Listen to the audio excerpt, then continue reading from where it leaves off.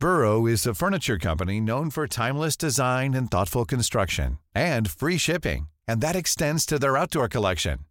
Their outdoor furniture is built to withstand the elements, featuring rust-proof stainless steel hardware, weather-ready teak, and quick-dry foam cushions.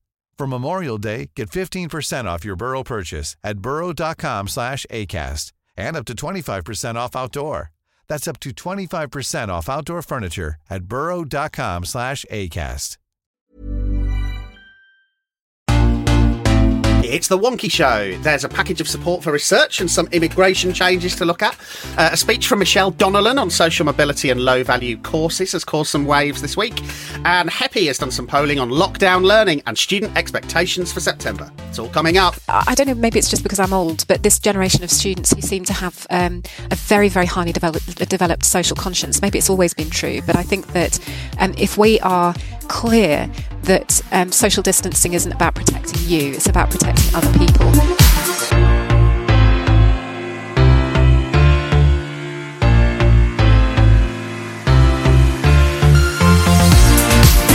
Welcome to The Wonky Show, your weekly way into this week's higher education news, policy and analysis. I'm Jim Dickinson, and here to help us understand what's going on this week, as usual, two excellent guests. In Oxfordshire, on the edge of the Cotswolds, Ross Renton is Pro Vice-Chancellor at the University of Worcester.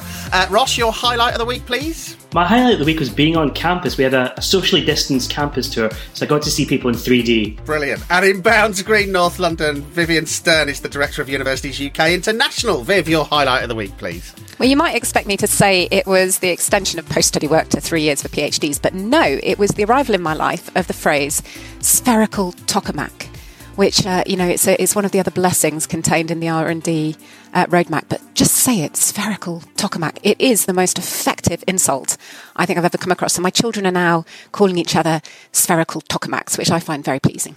We start this week with Bailout 2. The government has unveiled a package of support for research that includes some loans and grants.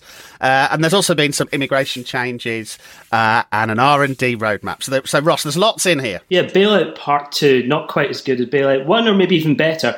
Certainly the first part of it was around supporting Russell Group institutions primarily, but there might be a knock-on effect for post-92s and others, where there'll be 80% of the value of missing income from international student fees will support that research income that would sometimes possibly support. So that could be good news for many, and it's been well received by those who will benefit the most. The other big announcement was on the Office for Talent, which seems straight out of Yes Minister, which looks at some really good announcements, particularly the 3-year post-study work visa, which Vivian and team should be praised for because they've done a fantastic lobbying for us. And in the final part of the kind of bailout type announcements, when the Prime Minister stood up in Dudley and said lots of really nice things and kind of rehashed some others. But the one that I think we should note is a little bit of a bash at higher education. Too many degree courses are now not delivering value. Things to come. So, good. Now, before we get into some of the detail on that, Viv, can you just take us through the immigration changes this week? Because I'm, some weeks I find it difficult to keep up with the never-ending series of wins that UUKI seems to be having. I know, it's baffling, isn't it? It's a bit like buses. I feel like I've been waiting my entire adult life for the Home Office to get its act together, and then it's just been amazing. So we had after a very, very, very long battle, the announcement last September that the government would reintroduce what we call post-study work, and it's going to be called the graduate route, and international students will get to stay for 2 years post-graduation. In the announcement on, Tuesday, the period that PhD candidates will get to stay was extended to 3 years. So it's 3 for PhD. And that's great because PhD students are brilliant for the UK for lots of reasons, including the fact they're part of the research workforce. This is going to sound, I have to be careful how I put this, but PhD graduates are like sort of viral particles in the research system. So when they leave a university, they take with it, they take with them a bit of a knowledge about what the research strengths and the kind of resources and expertise of that team are. And when they go and work in other universities, they tend to be quite instrumental in bringing together research teams from the universities they go to. So they end up being very, very important in the kind of fabric of international collaboration. So it's super smart. The other thing that happened was the beginning of announcements about what the new points-based system will look like for students. The new route's going to be called the student route, so we can forget about Tier 4 from January 2021. We're going to have a thing called the student route.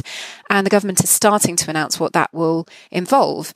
And there are some really good things in that. So students will be able to switch visa category and country, something we've been banging on for a long time about. They will be able to, at postgraduate level, there'll be no limit on the time that they can spend studying. And finally, the application window will be extended to 6 months from the current 3. That, in fact, is something we've been asking for as a particularly sort of COVID-related policy measure. And it is one of the last pieces of the jigsaw puzzle in the set of proposals we put forward to government about 3 or 4 weeks ago. We said, look, COVID has caused all sorts of trouble. These are the things you need to do. Basically, they've gone through that list, tick, tick, tick, tick, tick, and we are getting more or less to the end of that list now. Interesting. And just remind me, there's a change this year, isn't there, which allows international students to sort of start as distance learners as long as they become sort of on-campus learners by a certain date. Is that right? Yeah, so that was the thing we were euphoric about last week or the week before. I'm a bit muddled up about time. But basically, we needed the government to make it clear that if for reasons relating to sort of the odd conditions that we're going through at the moment, you can't come onto campus at the beginning of your course, or you're studying partially online, as lots of students will be, that will be okay under the terms of the visa. It wasn't under normal circumstances. So that happened.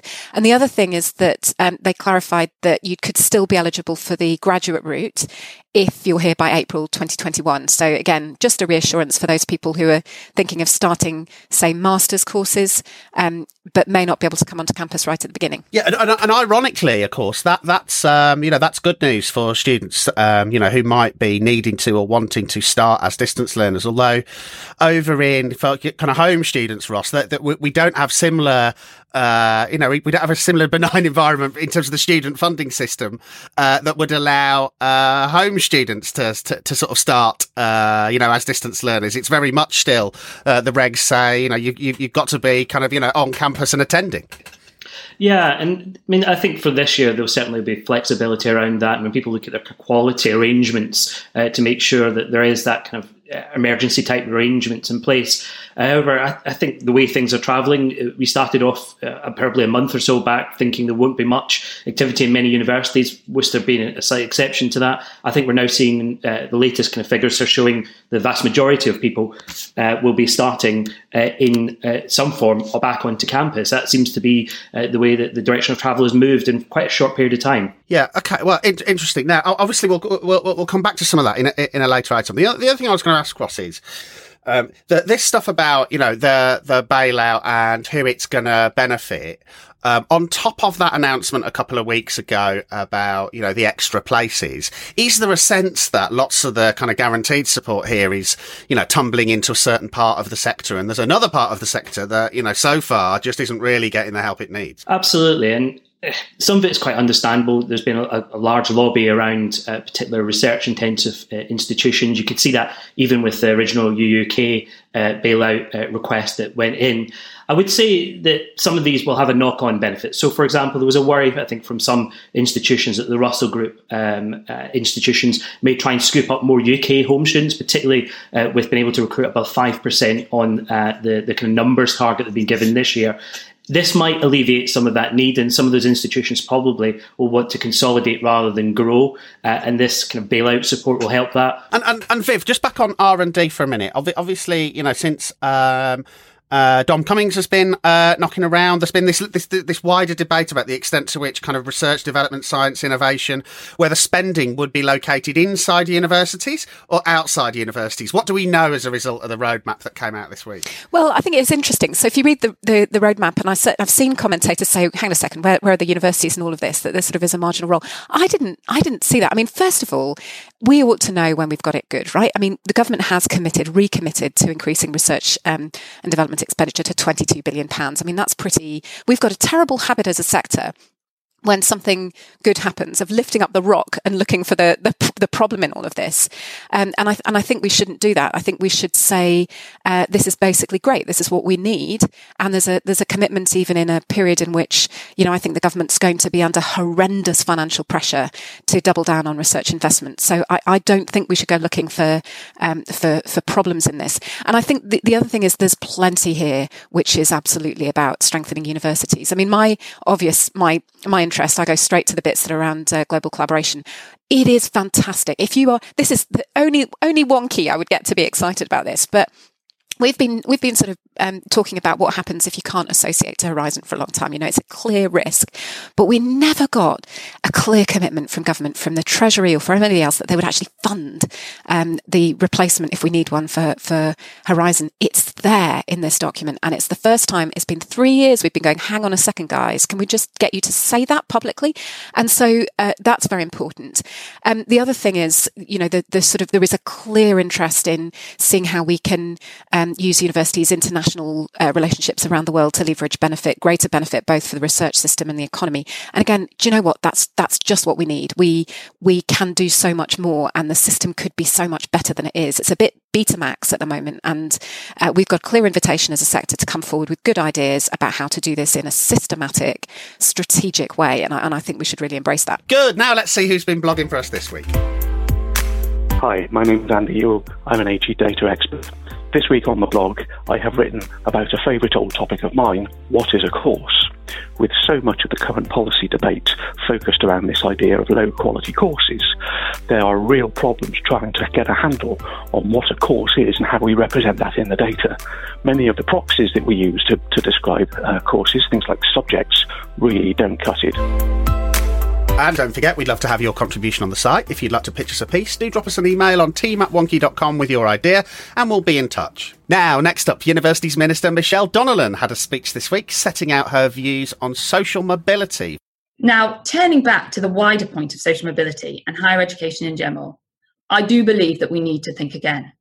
The new Labour access regime has let down too many young people. Since 2004, there's been too much focus on getting students through the door, and not enough focus on how many drop out or how many go on to graduate jobs. Too many have been misled by the expansion of popular sounding courses with no real demand from the labour market.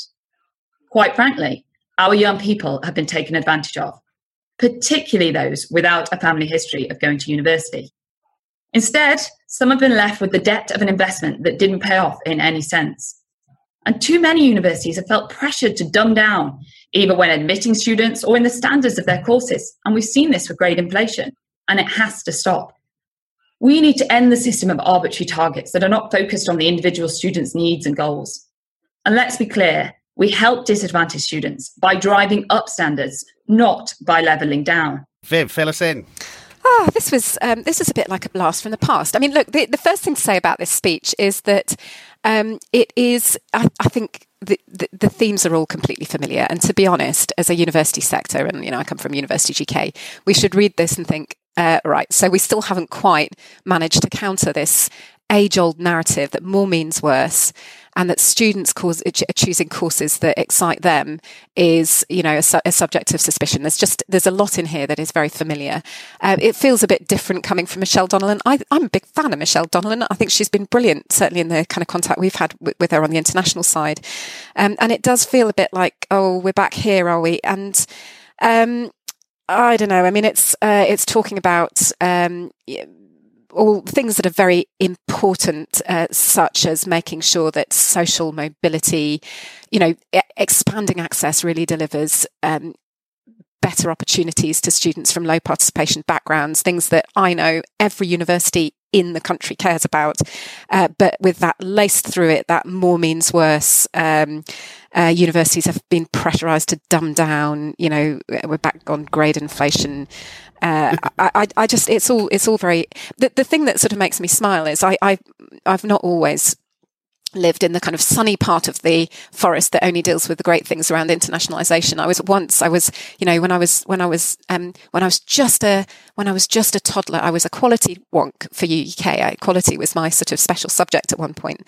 And I used to really enjoy these arguments about, students choosing low value courses, because actually it doesn't take very much digging, to demonstrate that isn't really often held up by the data. I think there's a beautiful article on Wonky this morning by David, which sort of goes into this. It's actually beautifully written, can I say, gorgeously written article. And I used to sort of snigger, frankly, at people who talked about media studies being a sort of, suspect course. You kind of think, what the hell? Have you not looked out of the window and worked out that, so much of, politics, economics, society is shaped by our engagement with, understanding of, use of media. Same with things like computer game design. I remember sort of old buffers sitting on back benches saying, there are students in our universities, do you know, studying computer game design. And you just kind of go, oh, okay, would you like to go to Dundee? Just have a look around. Tell me what you think. I agree with. I'm very proud of my 2-2 in media studies from the Polytechnic. I mean, look at me now. Well, exactly.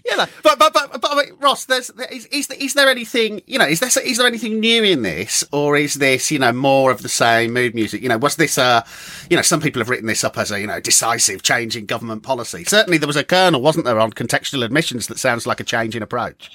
There's a bit of that. I think there's a playbook as well in the back of the university's minister's office that sometimes gets pulled out, flicked through, and things pulled from it. I remember when immunology was one of these trendy courses. For goodness sake, we need immunology more now than ever. So it's absolutely bizarre. I saw a really great quote from Joe Johnson. I don't often say the really great quotes from ex-ministers, but it was fantastic, which was Leo data is about as useful as an indicator of value as the size of an MP's majority. I think it sits absolutely with this. I think we need to think really carefully about what this is saying. There's some new things in there, but actually a lot of it casts back to a little bit of Augur, a little bit of the setting up of the Office for Students. I think the term, and I think, Jim, you picked this up beautifully as well, which was on the true social mobility. This is a new one in me. I've been working both in writing on widening participation and social mobility for a long while. I've never heard the term true social mobility. And I think we need to challenge these things as well and have a proper discourse as a sector. But it's true. It is true that we have sort of we have not won this argument. We have not managed to to convince a big part of the political population that this is that they are wrong to believe that universities are piling in students who they then serve very badly, and almost as though they're exploiting students' aspirations. I think we haven't managed to challenge that, and we've got to think about that. Viv, you're right. I mean, the quote was misled. Students have been misled by the expansion of popular-sounding courses, and so on and so on. But Mary Kernock-Cook last night on Twitter made a very, very similar point. That we somehow haven't won the argument. There's no good, pointing out the detail, to say ministers, you're wrong. But part of what I think is interesting about this is that headline that, students are being enrolled into poor value courses has been generated for at least the last 3 years by secretaries of state and ministers. And part of my response back to Mary last night was, well, I don't think this is all the fault of the sector. Surely at some point ministers should just crack on and have an actual policy in this space rather than just some mood music. It's like, come on, make a proposal, then we'll debate it. But we've got the Pierce review, stuck on someone's desk. Into the TEF. You got the response to the Augur review stuck on someone else's desk. It's like, crack on and have a policy and we can talk about it, can't we? Yeah, I mean, I think the bottom line is you get into student choice. And actually, I think that the fact that provision in universities is driven by student choice is actually something that aligns entirely with the government's idea that the sector should be driven by demand and, what people describe as market forces. And actually, it ends up not being a bad idea because she probably did get people who wouldn't have gone to university otherwise, but were persuaded to do so because there was a course that didn't sound really boring and dry and, sounded like it would be something exciting to do. And then because they spent 3 years undergraduates studying it to a very high level, they created an industry that didn't exist. And I think if you look at all sorts of things, animation, the film and television industry in the UK, it didn't happen by accident. It happened because... Human moonshots. You've got to take some risks, haven't you? Yeah, but also you don't know what the goals are going to be. If you let students decide what they're interested in, they will create things that didn't exist before. And I think we haven't got a very good track record of explaining that. Trust people. Okay, they may make daft decisions in some cases, but in general, it doesn't work out badly. There's a couple of things in there that worry me as well, Jim, around this. Some of it is who doesn't go, and that's the thing that I think we need to throw back at the time, because I think when you hear these things about being cheated or misled, I think the people who hear that are often the ones that probably should be thinking about higher education, those from lower socioeconomic backgrounds. And the ones who are in the middle income, the higher income groups will have the informed, supportive parents there that have been through higher education, will push them through. So I have a worry about that narrative being built. I also think it shouldn't all be laid down at the door of higher education and universities. We need to properly fund our colleges, properly fund our schools, and that is really missing from all of this. It keeps saying one or the other. It isn't one or the other. It's fund both well. Yeah. Let me ask you this question. So, this time last year we were all pouring through Augur, right? So, and when I got to the end of Augur, I remember this. I was trying to be on holiday in Poland. Writing up blogs for Wonky, as you do when you're on, your 1 week off. And I got to the end of it and thought, okay, so this is all about, and then if you remember the framing right at the start of Augur, this is all about the 50% that don't get to go to university. Yeah. But lots of the framing yesterday seemed to suggest that people who currently go to university have made the wrong choice. And I can't work out whether the government's agenda is about the people who don't go now and doing something for them in terms of levelling up, or whether it's about taking a chunk of people who do go now and getting them to decide differently. And it seems to me they're two quite distinct different agendas. It's interesting you should say that. And actually, I think there's something very important in that, which is that a lot of political attention is focused on this group of supposed university students who have made a choice which they do not realise will end up being wrong for them. It is focusing on a particular group, largely imagined in my view, of students who should have chosen something else if only they knew better, instead of focusing on the really big issue, which, as you say, actually is, okay, there may be a few people who do daft things, and it doesn't work out for them. But what about the 50% who aren't going to university and the way that the education system supports them? And I agree, it can't be about either or. I think in a system like a big university system like ours, some individual choices won't work out. And I'm not arguing, by the way, that universities shouldn't be held accountable for standards and for the quality of what they offer. Absolutely, they should. And if the government, go back to your point about policy, if the government has concerns about that, they should pay attention to whether or not this system is really robustly holding up standards and quality, rather than going after student choice or the way that universities respond to student demand. Hi, my name is Lizzie Gadd and I work at Loughborough University as a research policy manager. And like many others in my position, I've been embroiled in the 300 pages of REF guidance for the last few years, and I'm now dealing with the further complexities of unpacking the impact of COVID-19 on our REF submission. So when the new Dutch Strategy Evaluation Protocol, the SEP, was released this year, it got me reflecting as to how much more superior this feels as an approach to national research evaluation. The SEP's 46 pages of guidance outlines how, for example, it measures universities against their own missions, not an externally imposed one. It seeks to compare discipline by discipline, meaning no overall university-level rankings. And it's formative, not summative, leaving universities with actual written guidance to take them forward, rather than a huge spreadsheet full of backward-looking numbers. Of course, it's free to do this mainly because the SEP is not directly linked to funding, which might need to be another blog post.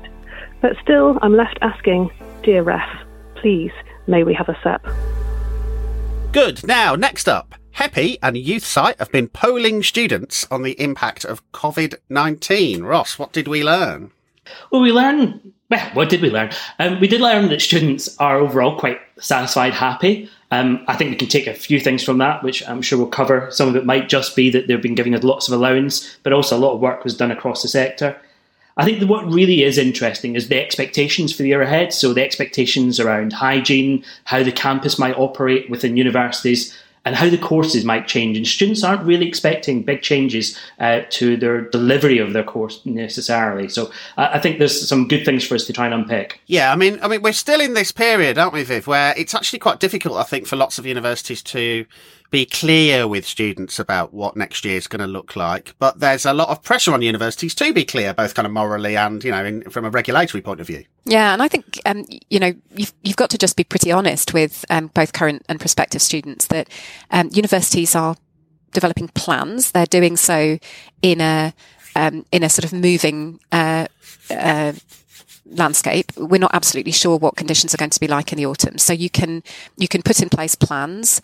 They're based on government guidance as it exists now. We don't quite know how that will change. And as circumstances change, those plans will change. It may be that people will get more face-to-face teaching than universities are anticipating at this moment. It may also be that we get a second spike and we have to move back into something like the situation that we've had the last couple of months. We don't know. And I think the best thing universities can do is be pretty honest with students. Look, this is what we'd like to do. If the situation is as we imagine it will be, we will be able to deliver this in terms of face-to-face and other sort of in-person opportunities. But we just will need to keep an eye on the situation because the top priority has to be keeping people safe, right? Ross, you're at a university that has signalled quite early the intent to try and have some face-to-face. What was your kind of calculation around that kind of leadership? Yeah, we were, I think, one of the first to say that we would be looking to do as much teaching as possible back onto campus and also to have that wider campus experience. I think that comes from speaking to students, actually listening to what our students are saying to us, making sure they're understanding the various bits.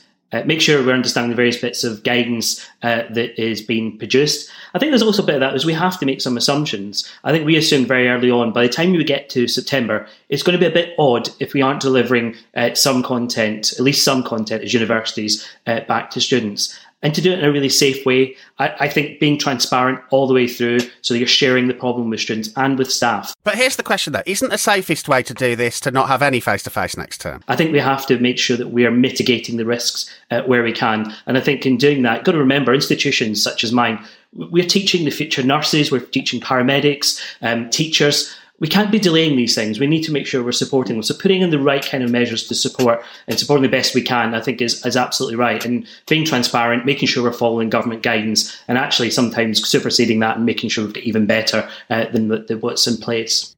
Viv, you'll have your eye on this. What's the sort of latest intel on where international students are at, how demand is holding up, what the perceptions are, I guess, of the UK at this point? Well, we have to keep an eagle eye on how it changes over time. But right now, I am cautiously optimistic. So I've heard from lots of universities for whom acceptances are up. The data on kind of prospective student perceptions coming through has been showing for the last couple of months what the main message has been. There's a big group of students who are undecided, who don't know whether they're going to continue with their plans or stay at home or defer. And the next wave of polling, I think there's going to be a poll published by IDP in a couple of weeks. And I expect it to show that people are beginning to make their decision, and in quite large measure, they're gaining the confidence to start moving forward with their plans to come to the UK. I don't think that is a consistent picture across the sector, so I don't know what it's like for Ross, but and my guess is that we will see some differentiation. We will see some highly selective institutions holding up very well, and some sort of typically recruiting institutions sort of maybe doing slightly less well. Of course, the thing that everybody says to me is we will not know until those students step off the plane whether they're going to come or not. And to some extent, whether they, stay, I guess. Yeah. The returning students will also be a big issue. So, financial planning is an absolute nightmare for institutions at the moment. But we're doing everything we can to reassure prospective international students that the plans are in place. Things like the poll that we published a couple of weeks ago, showing that 97% of universities are going to deliver some in-person teaching. Very important. All the visa changes we've described are really important. Working on things like self-isolation, chartering flights, and all of that kind of stuff. So we're trying to get all the ducks in a row, and I think that seems to be working at the moment.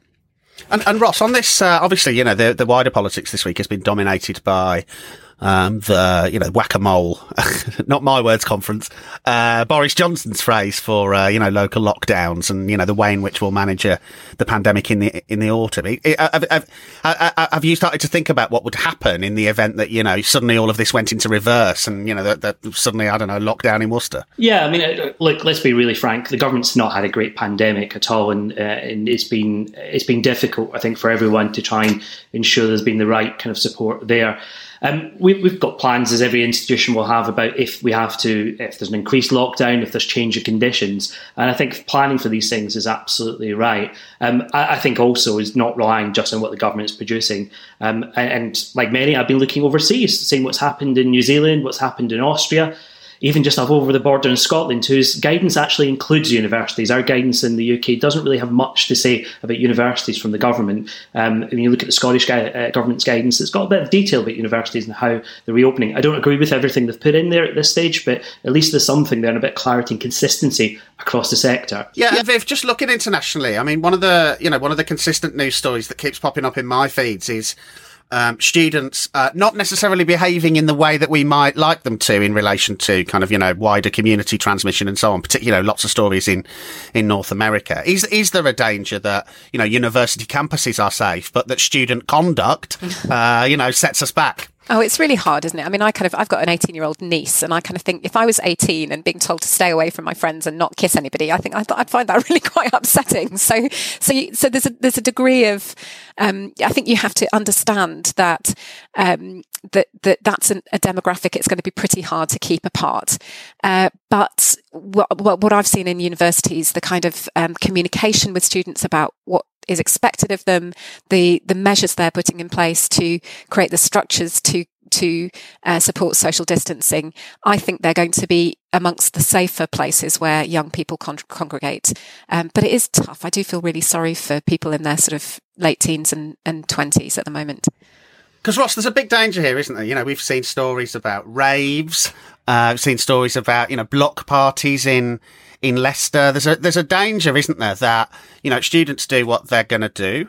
And then somehow, as usual, a bit like we've talked about earlier on in the podcast, universities end up getting the blame. It is really difficult. And there's a part of me which doesn't want there to be authoritarian messages put out from institutions and kind of waggy fingers, because it wouldn't work. And for many of the young people entering higher education, they'll be coming in with a very different view about, as you say, physical distancing and social distancing compared to possibly some of the more mature students who are arriving, and some will have reasons that they'll have to think about a bit more carefully about the kind of distance they'll have from others. I think there's a bit for us to have really good community kind of culture and talking about these issues with students prior to arrival, but on arrival as well. Also working with the community and things like our student unions is making sure they really are key and core part of that discussion, and making sure that they're working with us and finding things that people can do that help get the message out. I mean, the message about the massive amount of volunteering that students have done, there's some really positive things that have happened during the pandemic where students have contributed massively. I think getting some of those messages out early and now will help with this. Oh, can I please then give that, thank you, Russ. That was a lovely opportunity for me to plug the campaign we started. We started this campaign called We Are Together just to showcase that sort of stuff, because it's not just, universities that I think are doing an astonishing job of supporting current students, but the things that students are doing to support each other, to contribute to the community. I mean, there's a really amazing story to tell, and our We Are Together campaign is really partly about that. And if you want to follow we've got an international bit of this, and it's got its own Instagram channel, and so follow that. It's We Are Together _UK. It's an excellent campaign, and what I would say is that, I mean, I've been almost kind of taken to tears hearing some of the stories from our students that have been out doing things. So, for example, our student nurses asking to work in COVID-19 wards. These kind of things are so powerful, and it shows a kind of, it takes away from that kind of narrative that sometimes some newspapers have about students. It's not the students I know, it's not the students I know that are working at the moment. Also, can I say, I think there's something very important about, I don't know, maybe it's just because I'm old, but this generation of students who seem to have a very, very highly developed social conscience. Maybe it's always been true, but I think that if we are clear that social distancing isn't about protecting you, it's about protecting other people, I think that there are really kind of, it's a fertile ground to get across that message that we're taking care of you, not ourselves. I think students are quite receptive to that kind of message. So that's about it for this week. To find out more about anything we've discussed today, you'll find links on the episode page at wonky.com, where you can also leave your thoughts and comments. Don't forget, you can subscribe to us automatically. Just search for The Wonky Show on your favourite podcast directory, or you'll find the feed you need on wonky.com.